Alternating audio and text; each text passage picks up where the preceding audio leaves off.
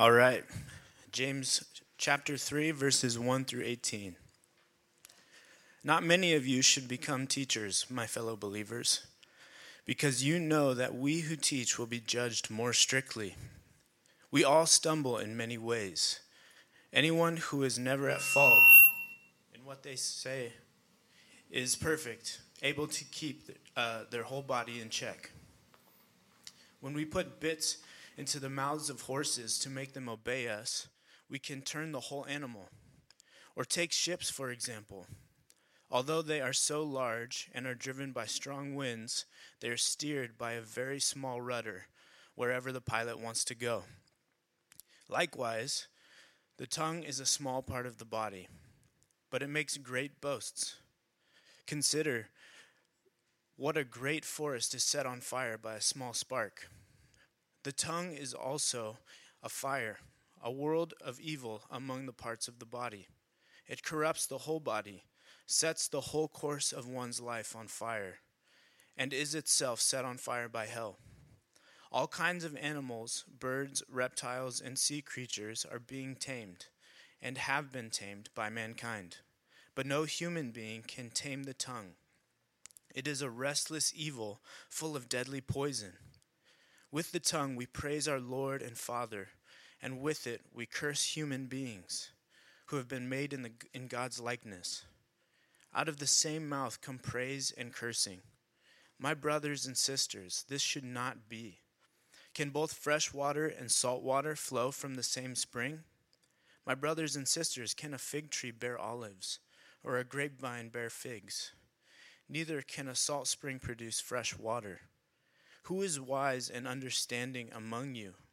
Let them show it by their good life, by deeds done in humility that come from wisdom.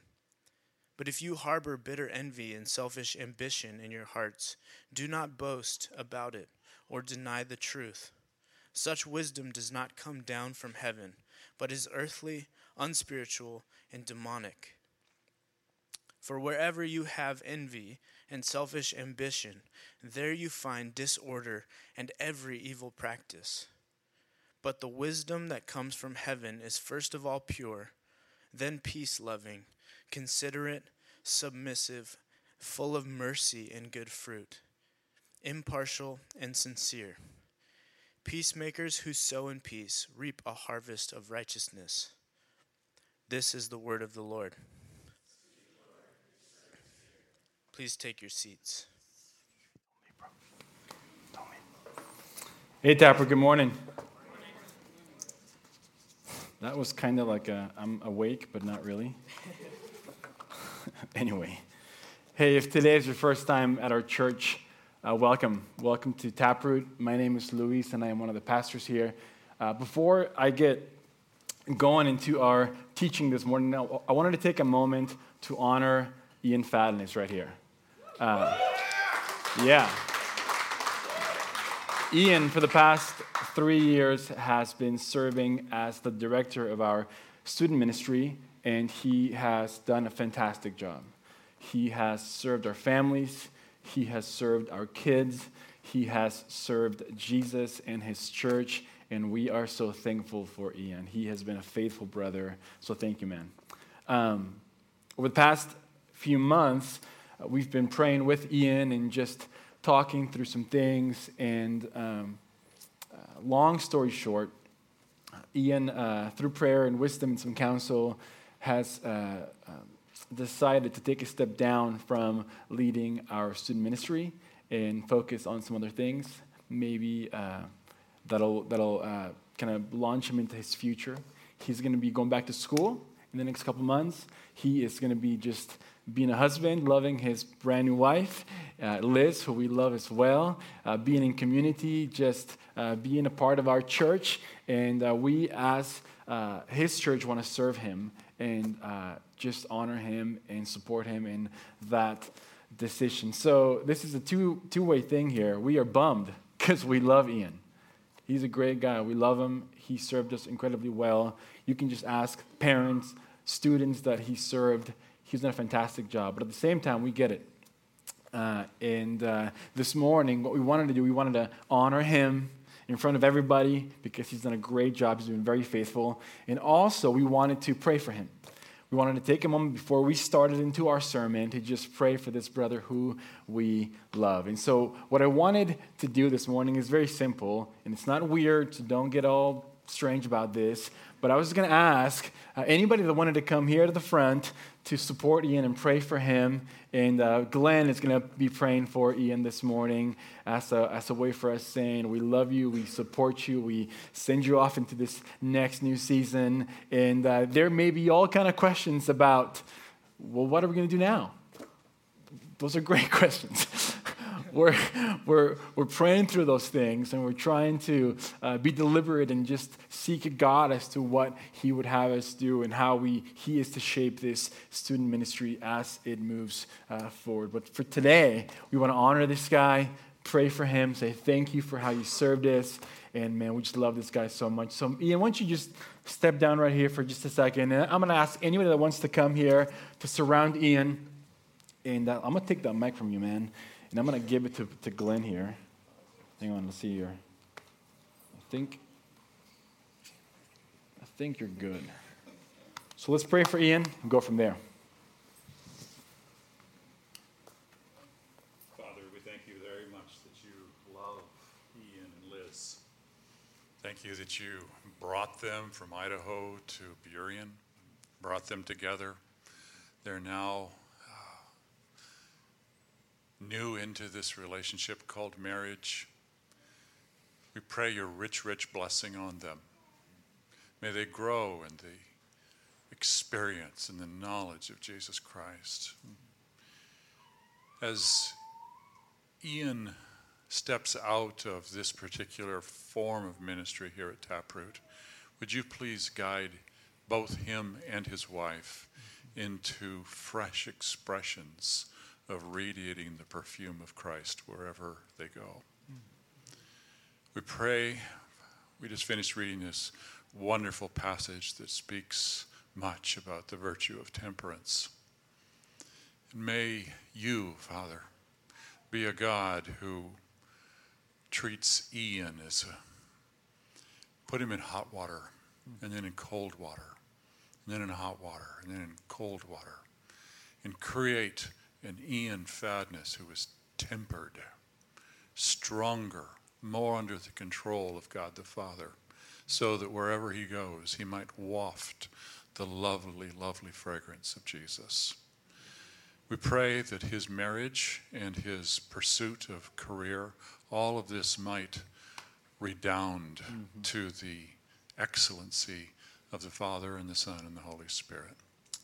Amen. All right, thank you guys for maybe seated. Love you, Ian. I think that goes to yes. All right. Man, I love the church, you guys. I really do.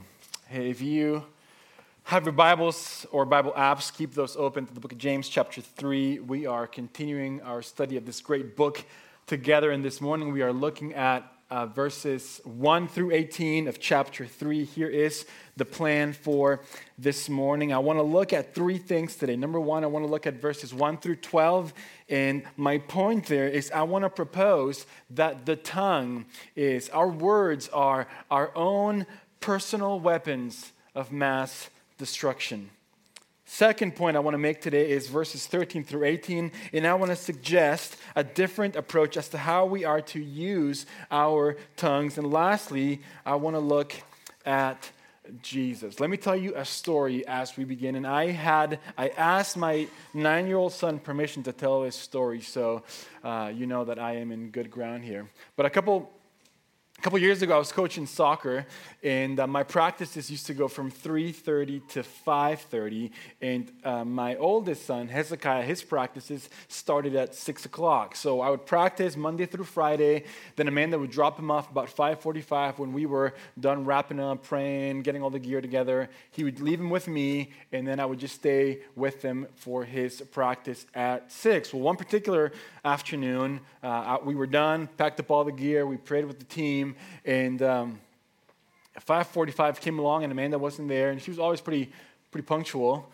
Then, 5:50 came along, she wasn't there. 5:55 came, she wasn't there. 6 o'clock came along, she wasn't there. Practice for him had started. 6:05 came, nothing. I called her, texted her, no response. About 6:10, here comes Amanda driving in, and she parks next to my car, and I'm just out the window looking at her, and she rolls the window down, and I can tell.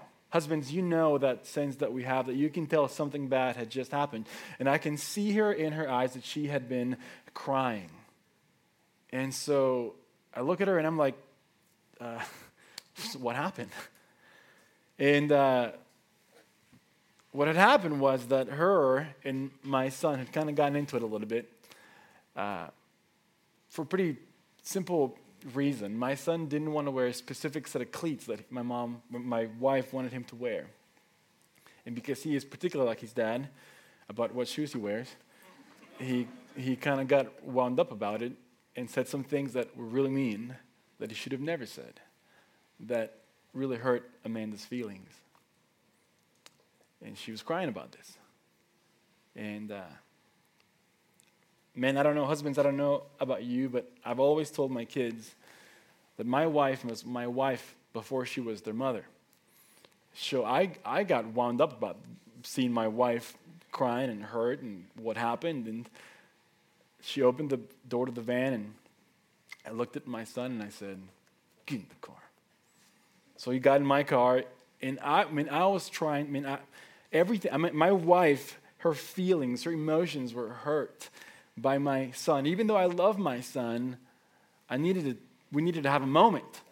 So we got in the car and drove around to a couple places. And one of the places that I stopped with him at was at a Walgreens pharmacy.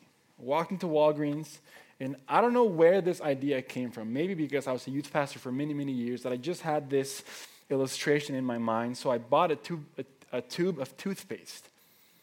I didn't say a word to my son, went to the register, paid for it, got back in the car. My son's crying in the back seat. He probably thought he wasn't going to see the day of the next day ever again. So he was freaking out in the back seat, and I'm quiet. The silence of dad is always more nervous than him talking. So I drove to my office at the church, got out of the car, took my son into my office area, and I sat him in a chair, gave him the tube of toothpaste and a paper plate, and I said, "Buddy, I need you to get all the toothpaste out of this tube." So there he's kind of crying and he's doing it, After he was done with that, I said, "Okay, now what I want you to do is I want you to put it all back in. I want you to put it all back in." And there he is. "I can't, Dad. It's so hard. I just can't do it." And basically what I said to him, that's the same way with our words. Once your words left your mouth, there was nothing you could have done to bring him back in. Once you said those things to your mom, the damage was done. Once you said those things, that's it. They're gone, never to return. So Hezekiah, church, our words matter more than we can possibly imagine. And I hope that illustration will stay with him for the rest of his life. Once words leave our mouths, they're gone. Our words matter. And so as we think of that story and as we look at our text today, let me tell you where we have been. This is where we are at. At the end of chapter 2, James has laid out the theological and biblical case for the main point in his letter. That is, that a true, authentic, living, genuine faith will lead to a life of obedience. And now for the rest of the book, James is going to consider several areas of his readers' lives where obedience is necessary. And the issues he is addressing seem to have been particular struggles for his readers. In our text today, James considers how his readers were using their tongues, their words, to tear one another down with strife and backbiting. And instead of doing that, He says they ought to be people of humility and wisdom. That is what Christian obedience would demand. Now, here is the big idea for this morning. So if you can remember one thing, remember this, and this is on the screen. Followers of Jesus should be careful with how they use their words. As Jesus followers, we should strive to use them with wisdom and humility. Let me pray, and then we'll keep going here. Father, we thank you for this morning. Speak to us. We want to hear your words. And may your words shape us and challenge us and encourage us and equip us and convict us. Do those things this morning by the power of the Holy Spirit, God. Change us, transform us, help us to be more like Jesus. May the gospel go forth today in power. May Jesus Christ be centerpiece to this morning, Lord. And may you meet your people. I pray this in your name. Amen. Now, one of the most ridiculous nursery rhymes that we hear is one that we don't think is so ridiculous. You can fill in the blank if you know this. Sticks and stones may break my bones, but words will never hurt me. Now, James is going to tell us that that is the most ridiculous thing we could say. Nothing could be further from the truth. James says this because few things in our lives cause more damage than our tongues. They are our own little personal weapons of mass destruction.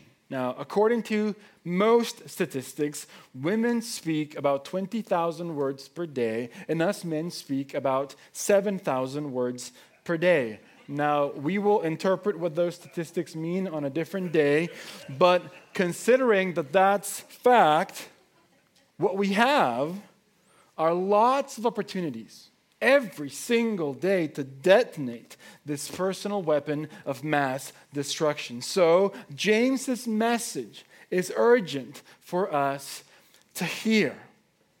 The first point I want to make this morning is how incredibly difficult it is to control our tongue. Verses 1 through 12 in our text contain the single most robust and thorough discussion in the New Testament on the use of the tongue. And as we have been learning, the focus of James's teaching is to bring and spur on followers of Jesus to maturity. That idea will run throughout the whole book of James. In our text today, he will argue that spiritual maturity is evidenced by how we use our words, by the use of the tongue. James is going to show us that taming the tongue or mastering the tongue, controlling what we say, is one of the clearest marks of genuine faith. Our text in James will start with a wise word of counsel to those who aspire to be teachers. Verse 1 says this: "Not many of you should become teachers, my fellow believers, because you know that we who teach will be judged more strictly." Why is this? Teachers should be conscious of the weight and potential influence of what they say, because words lie at the heart of teaching ministry. Now, James, who was a teacher, does not write as one who had arrived. He is conscious of his own shortcomings. He says in verse 2, we all stumble in many ways. Now, here is the thing. This is not only directed to teachers. This instruction in James 3 is not only directed to teachers. His words, his counsel are applicable far beyond those who are called to teach. We all use our tongues. And if the taming or mastering, the controlling of our words in the tongue is a sign of maturity and genuine faith, then it is so for all Christians. How we use our tongues provides clear evidence of where we are at spiritually. Ever been to the doctor just to go to a checkup and the doctor says to you, stick out your tongue and say, right? We've all been there. The doctor, for some reason, seemed to be able to tell us a great deal about our health by simply looking inside our mouths. This is true spiritually. What comes out of our mouths is usually an accurate index of the health of our hearts. Jesus said this, "For out of the abundance of the heart, the mouth speaks." And this is true. At least it's true for me. Sin may find its easiest exit route via the heart, via the mouth, from the heart. Proverbs teaches us to keep our hearts with all vigilance, with all diligence. And this is immediately followed by an exhortation to put away crooked speech and devious talk far from you. Guarding the heart involves guarding the tongue. Guarding our soul involves guarding the tongue. This is hard, right? And as a spiritual doctor, James is going to engage in a very meticulous and specific analysis of the tongue.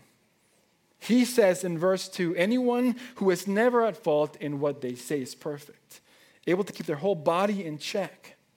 In other words, what he is saying is that the mature person is able to tame his tongue, and that the person who can do this can tame or have self-control over the whole body. This is hard. Controlling the tongue is hard. And it involves two things. It's like a putting on and putting off, like Ephesians talks about. It involves two things: the ability to restrain the tongue in silence, but it also means being able to control what we say in gracious speech when that is required. And when something that is true and just and worth fighting for needs to be said, we say it with courageous humility. Speech and silence, appropriately expressed, are together the mark of the mature. I can't tell you how hard this is. Can you think of times when you should have been quiet and weren't? Can you think of times when you needed to speak up but didn't? Or times when you did speak up, but you did it in a way that was not very helpful?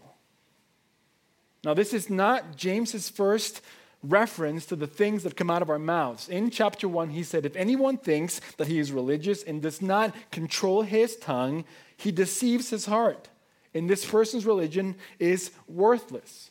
Taming the tongue, controlling what we say, our own little personal weapon of mass destruction, is hard, and you can feel that. You can feel that. Just think of stories when you just detonated this weapon. What we got to remember is that the fight for vocal holiness is a marathon and not a sprint. But it needs to be fought. This fight ought to be fought and waged incessantly, daily, hourly. Are we fighting it? Now, the question then would come up, why is the tongue so difficult to control? Well, James tells us. He now speaks about the power of the tongue. Verses 3 through 5, James will use two illustrations that would have been very normal to him.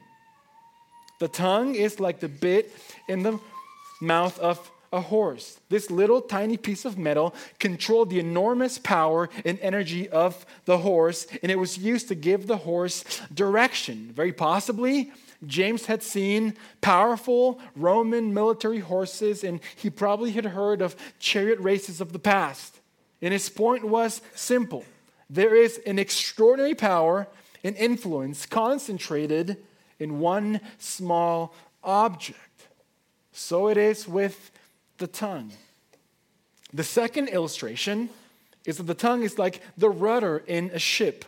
Large ships were not unknown in the ancient world. Acts 27, verse 37 tells us of the ship that was to carry the Apostle Paul to Rome. And the text literally says in the Bible that it would almost be able to carry 300 people. These large and heavy vessels were directed simply by the turn of the rudder so they could stay in line with the wind.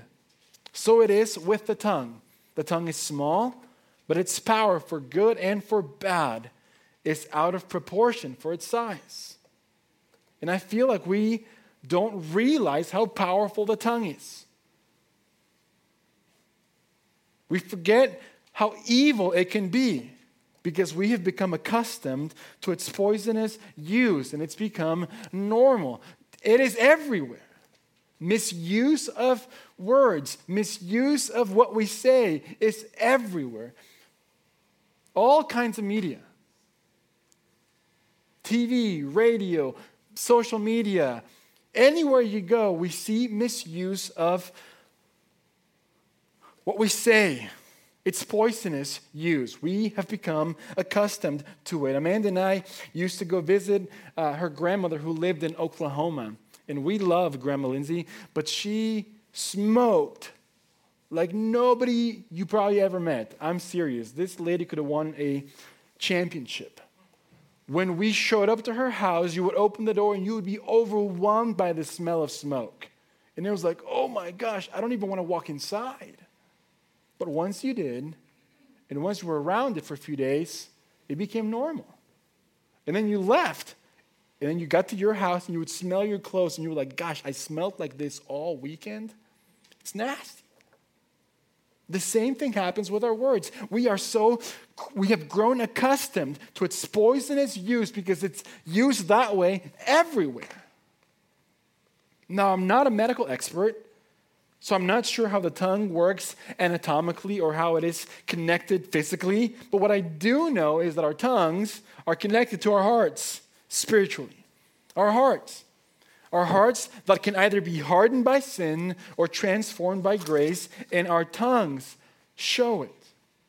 Now, James began by addressing the difficulty of taming the tongue. This is meant to bring conviction of sin because doing so is hard. Impossible, actually, to tame it naturally with our own strength, our own power, because as we have now seen, the tongue has a power that is out of proportion to its size. Now, in verses 6 and 7 of the text, James shares a series of vivid illustrations to show us the destruction that the tongue can bring. A year ago, a 15-year-old kid in Oregon hurled fireworks into a parched canyon near one of Oregon's most scenic hiking trails near Multnomah Falls. Beautiful. Beautiful there. This sparked a cloud of smoke to rise up towards him and his friends. It was found that some in that group of friends were recording video and giggling about what just happened, oblivious to the destruction and danger that was to come. What came next was a wildfire that raged through the Columbia River Gorge, and 8 months later, a court order mandating the teen to pay more than $36 million in restitution.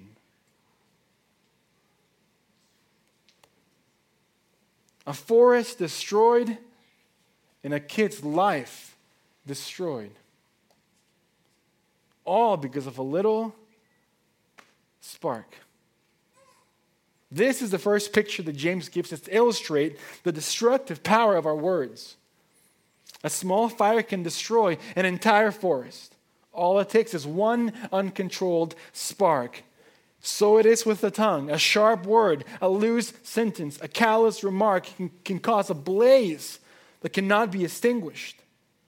Words can consume and destroy a life, and James is very specific about the source for such destruction. The tongue that sets on fire is set on fire itself by hell, by Satan. We will see in a moment how that is. In verse 6, James also says that the tongue is a world, and depending on translation, a stain. No matter what other graces, what other fruits, what other areas you've matured in, if you have not gained control of the tongue, you can destroy those in an instant by an unguarded and ill-disciplined comment. Our words can destroy someone's world. Our words can destroy our world. Our words can stain our reputation. Our words can stain the honor of Christ. A man that used to work at a restaurant called Johnny Carino's in Texas. So, anybody ever been there? No? Yes? One person? Much better than Olive Garden, by the way. Anyway, she was a great server. So she joins this staff at the restaurant, and this is in the Bible Belt, mind you, okay? Tyler, Texas. And her coworkers were very outspoken about how Christians were the worst people to serve. The most rude, the cheapest, the worst tippers. So they made their opinions clear. They didn't know that my wife loved Jesus. So when they asked her about what she believed, she said that she was a Christian, and everybody's eyes were then on her. She went to work every single day, tried to do her very best, excellent work at what she was doing. And one day she had a really difficult night serving. Anybody ever served before and have had one of those major tabletops and it's just bad? Yeah, right. So one night she was a really rough night at the restaurant, and something happened, something spilled or whatever, and she used one of those things we call those Christian cuss words. She said, "Oh, shoot." Right? Yeah, it's funny. But for these people in the Bible Belt, they heard it. And a lady literally said out loud, "What did you just say?" And Amanda said, I just said, whatever, oh, shoot. And she said, "Oh, good, man." Because if you would have said the other word, now again, this is the Bible Belt, mind you, very religious. If you would have said the other word, my whole perspective of you would have changed. All that to say, with that story, that with our words, we can stain our reputation. We can stain the honor of Jesus. We can destroy worlds. Incredibly powerful and destructive. Verse 8 gives us two more pictures. The tongue is like a restless evil and deadly poison. A restless evil, the uncontrolled, unregenerate tongue roams the wild quickly to defend itself. It is swift to attack others. It is anxious to subdue them, always marked by evil. And like I said earlier, it mimics Satan in what it does. The uncontrolled, unregenerate tongue has an inbuilt need to guard its own territory, to destroy rivals, to be first, to be the king of the jungle. A deadly poison. A restless evil. James shares the perspective of Paul as well as of the psalmist. The venom of asps is under the lips of sinners. Their throat is an open grave. They use their tongues to deceive. And here is the tragedy about the whole thing. This letter from James was not written to unbelievers. It was written to who? Followers of Jesus scattered abroad. These destructive powers were being released within the church. That is why he addresses it. Even though it could be true of non-Christians, he was writing to followers of Jesus. So the question then for us would be this: is that true of us? Have you ever been in a conversation where the name of a Christian friend or church member was brought up, whatever the context may be, and the first words of response dishonor him, demean their reputation, and belittle him, even though this is a brother or a sister in the family of faith? Scottish preacher Robert Murray said this. This is on the screen. He resolved that when a fellow Christian's name was mentioned in company, if he could not say anything good about him, he would refrain from all speech about him. Better that, surely, than to be careless with fire and destroy a brother for whom Christ died. in his resolutions, Jonathan Edwards wrote this. This also is on the screen. Resolved never to say anything at all against anybody, but when it is perfectly agreeable to the highest degree of Christian honor and of love to mankind, agreeable to the lowest humility and sense of my own faults and failings, and agreeable to the golden rule, often when I have said anything against anyone, to bring it to and try it strictly by the test of this resolutions. He also said, resolved in narrations never to speak anything but the pure and simple verity. He also said, resolved never to speak evil of any, except I have some particular good call to it. And lastly, he said, resolved to let there be something of benevolence in all that I speak. Wow. I should just go sit down right now. Why am I the one saying these things? Because I am so guilty of this. We need to be careful, church. The tongue can be the most powerful, destructive member in its entire body. In the entire body, our own weapon of mass destruction. Now, James continues with his analysis, and now we see the inconsistency in the tongue. He has said that taming the tongue is difficult, that the tongue is powerful and destructive. And now in verses 8 through 12, he shows us the fourth characteristic. The tongue is inconsistent. Earlier in the book, James talked about the double-minded man who was unstable in all of his ways. James is not just saying that to show us a cute little pet sin or a cute little weakness. He is telling us of something that should never be a damnable contradiction. It should never happen, like a spring that produces salt and fresh water.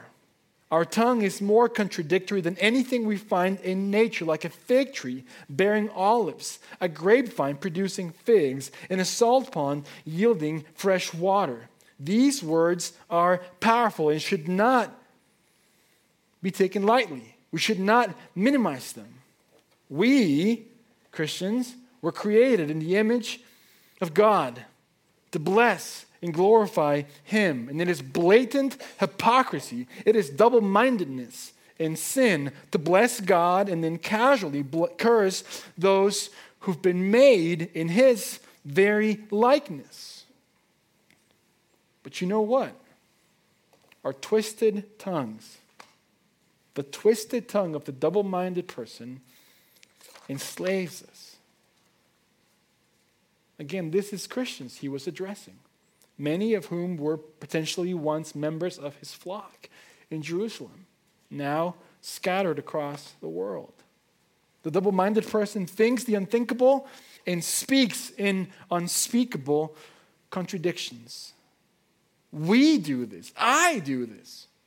So our tongue, our own personal weapon of mass destruction, is difficult to control, incredibly powerful, extremely destructive, and unbelievably inconsistent. So the question we are all asking, what do I do?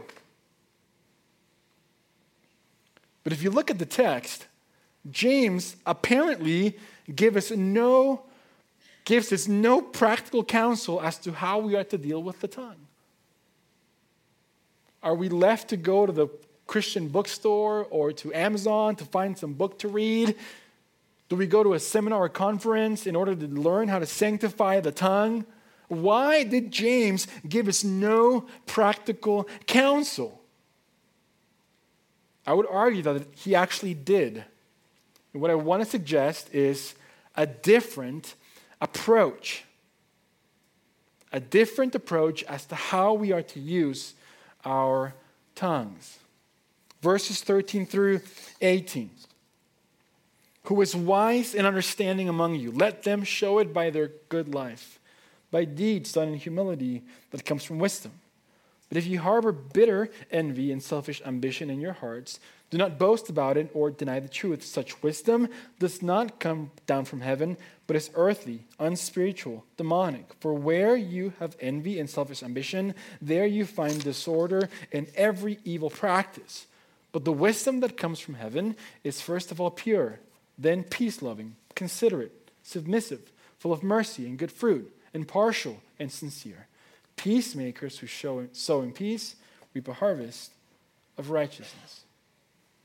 At first glance, if you're just reading quickly through the book, it seems like James randomly changed the subject and is now going to address a somewhat unconnected thought to the discussion on the tongue.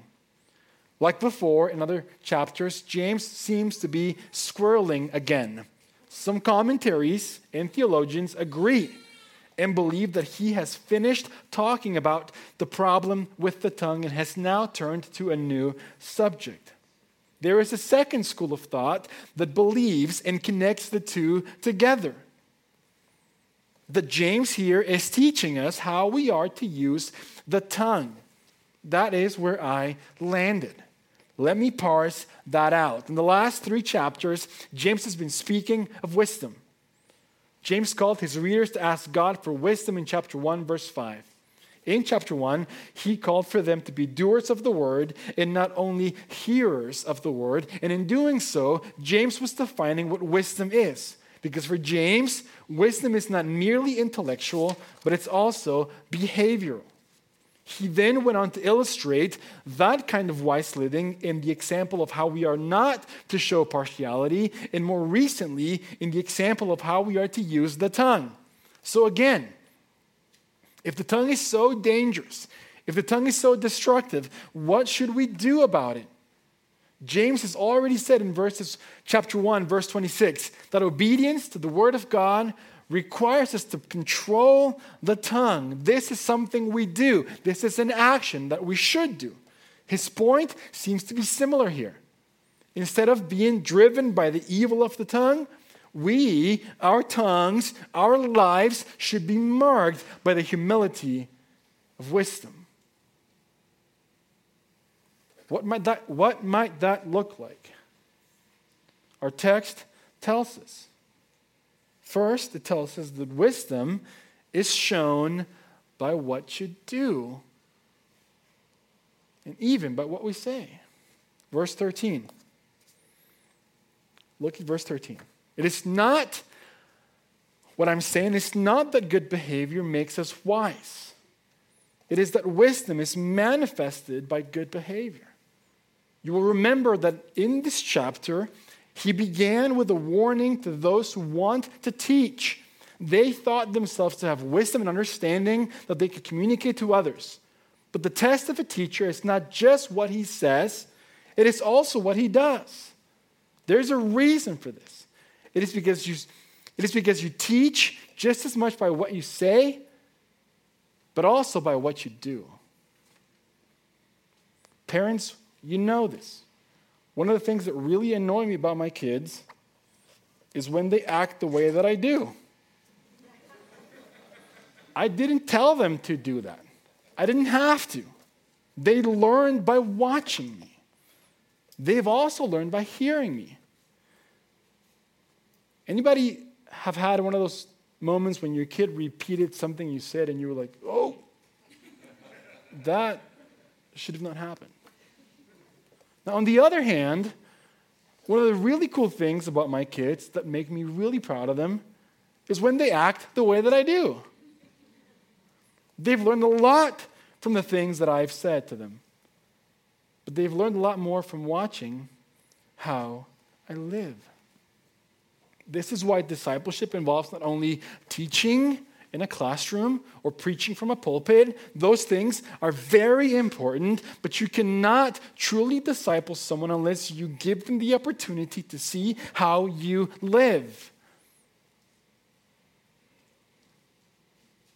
But it all starts with wisdom. Wisdom that is based on the fear of God, that we so want to honor and glorify Jesus, that we seek and pray and prize wisdom highly, so that our beliefs, what we know up here, matches with what we do and what we say, for the glory of God and the flourishing of our neighbors. A prayer for wisdom, I think, is a prayer that God will always answer. And this is what wisdom is. It is humbly hearing and doing God's will as perceived both in Scripture and in the unique circumstances of the moment. Wisdom starts with the fear of God. We so want to honor Him. It is found in the Bible.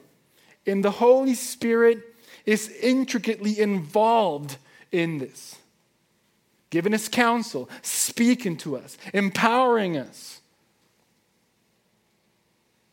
So the solution to how we use the tongue, according to James, is this: pursue wisdom. Seek wisdom. The second thing we have to realize, though, is that there is two kinds of wisdom. Verses 14 through 18 talk about this. There is a second kind of wisdom that is not humble or manifested by good behavior. This other type of wisdom is arrogant and proud. It is ambitious. It is selfish. It seeks to glorify itself. It is jealous when others outshine it. And this other wisdom is not from God. So let's do a quick side-by-side. Wisdom from below. It is bitter, selfish, jealous. It is arrogant. It lies against the truth. It is earthly, natural, and demonic. It brings disorder in every evil thing. It is humanistic. Versus the wisdom from above. It produces good deeds, manifests the gentleness of wisdom. It is humble. It produces hearers and doers of the word. It is pure, peaceable, gentle, reasonable, full of mercy and good fruit, unwavering. It is without hypocrisy. It is heavenly. It comes from God. It is wisdom that we are to share with others, and so in peace. So the text shows us that there are two types of wisdom, and we should pursue the one that comes from above, as shown in the Scriptures. This is the kind of wisdom we need, the wisdom that we should pray for and prize and desire, and hopefully this is the wisdom that should come out of our mouths. And therefore, instead of being driven by the evil of the tongue, may our tongues be marked by the humility of wisdom. Now,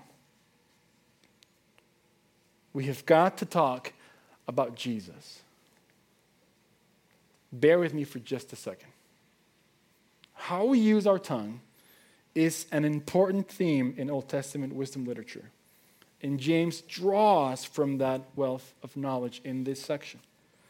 In Psalm 120, the psalmist says this: "Deliver me, O God, from lying lips, from a deceitful tongue. What shall be given to you, and what more shall be done to you, you deceitful tongue? A warrior's sharp arrows with glowing coals of the broom tree." Proverbs 16:27 says this: "A worthless man plots evil, and his speech is like a scorching fire." Our tendency to use our tongues for evil is one of the most important pieces of evidence in the Bible to show us our sinfulness and our need for a Savior. In his Sermon on the Mount, Jesus said, "But I say to you that everyone who is angry with his brother will be liable to judgment. Whoever insults his brother will be liable to the council, and whoever says, 'You fool,' will be liable to the hell of fire." In his famous collection of Old Testament verses showing our sinfulness, Paul uses the tongue as evidence of our sinfulness. He said, "Their throat is an open grave. They use their tongue to deceive. The venom of asps is under their lips. Their mouth is full of curses and bitterness." How we use our tongues, church, should help us realize the depth of our sin, the pollution of our hearts, and the need for saving grace. Is that true of you? Because it is true of me. Sin so often finds an exit from my heart via the mouth. And I don't know about you, but I am guilty. And left to myself, I am dead. Verse 8 in our text literally says, no human being can tame the tongue. Left to ourselves, there is no hope. We are all found guilty. But God. Ephesians 2 says that while we were dead, He intervened. He gave us life.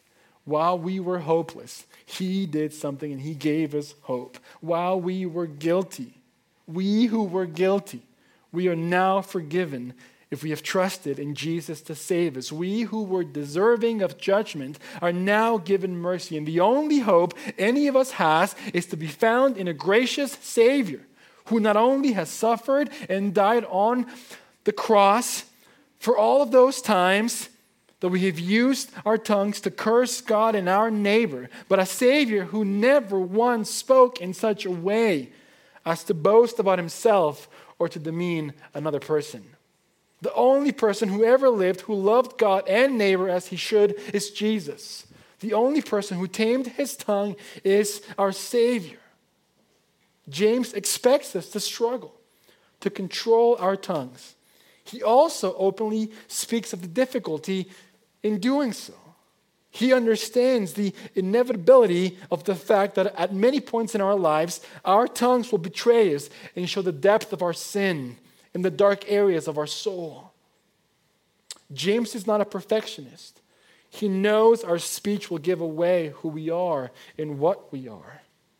But it is because the tongue is so lethal that James exhorts us to make every effort to tame it, and that is why we also need grace. The grace of God forgives us, yes, but it also empowers us.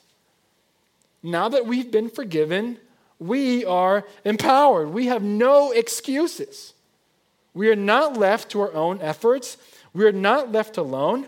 And it is crazy to think that many Christians fall into the trap of believing that God gives regeneration and justification, but then we are essentially left to our own efforts to do the rest. This is straight up not true. We are not left to our own devices. He gives us grace, and the grace of God empowers us. It enables us to do the works, the good works that Jesus has appointed for us to do with great power and humility. It allows us to say no to sin and yes to Jesus. When I discipline my kids, do you think I tell them, if you ask God to forgive you, He will, and then I stop there? No. Is that true? Will God forgive them of what they've done? Yes. But if I stop there, it's half the gospel. I gotta tell them that in Christ, there is power to not disobey. There is power to not be unkind to his sister. There is power to not say the things that you've said. There is power in Jesus. I feel like I'm wound this morning. Man, I'm almost done. All right, hang on. We'll take a moment here, take a breath. Paul the Apostle said this, by the grace of God I am what I am, and His grace towards me was not in vain. On the contrary, I worked harder than any of them, though it was not I, but the grace of God that is with me. Grace that empowers us is nothing less than the power of God, the Holy Spirit. The Spirit of grace, enabling the Christian to live a life patterned after Jesus by the same power that empowered him. Grace that empowers means that, as promised, Jesus has not left us or forsaken us, and we are not saved by grace, but then expected to live by our own power until we see Him face to face. No, God works in and through us by the empowering grace of the Holy Spirit.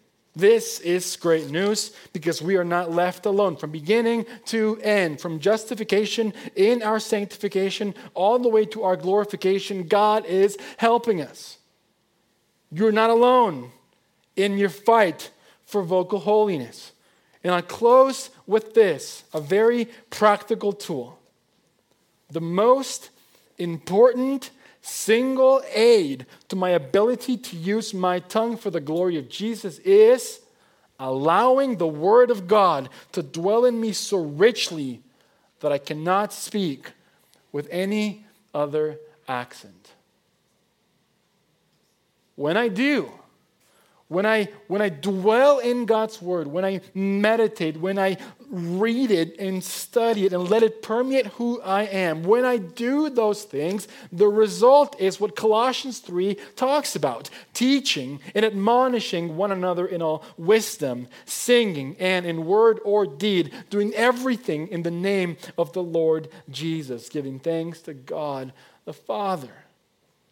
As the heart hears with open ears the Word of God again and again and again, it is renewed and begins to produce a transformed tongue.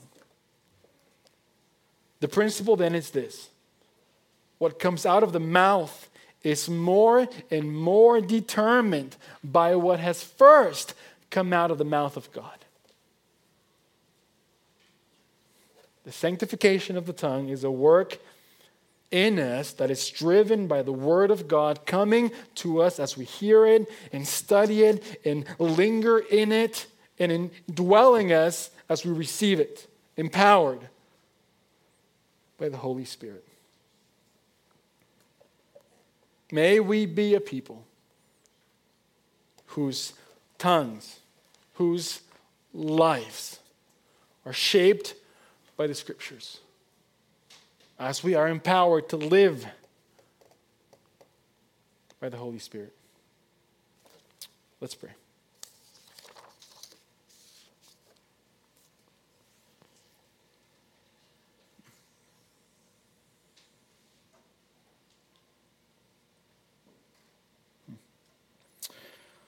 Lord, I love words. I love the way, God, that you use words to bring healing and freedom and hope. You never shame us with words. You never manipulate us with words. You never hurt us with words.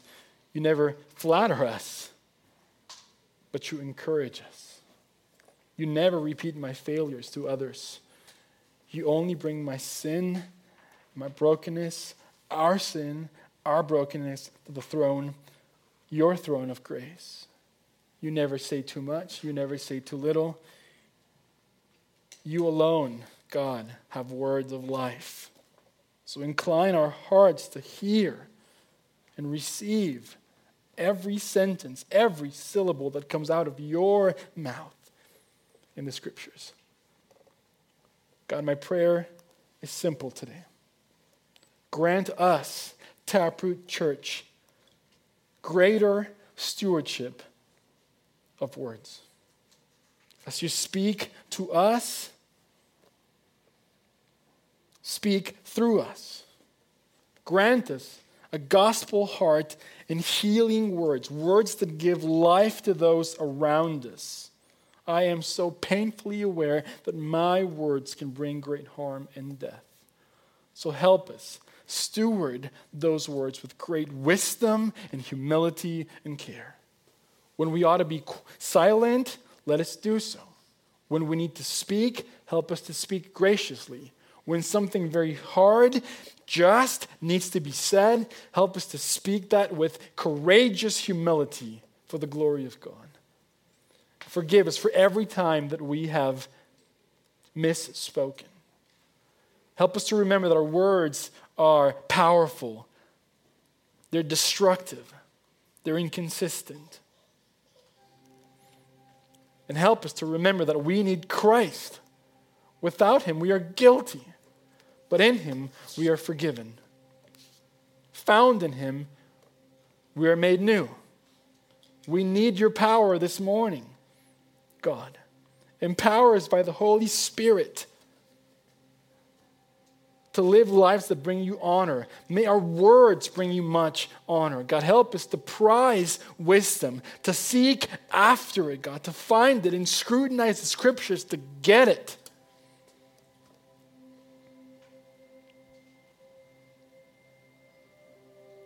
And may our language be marked by the accent of your words. Help us be a people who give life and encouragement and hope to those that are broken. Help us to give grace to those that are hurting, healing. Help us to use our words for good. By the power of your Holy Spirit, in the name of Jesus, for the glory of God. Help us, forgive us, help us, empower us. I pray this in your name. Amen.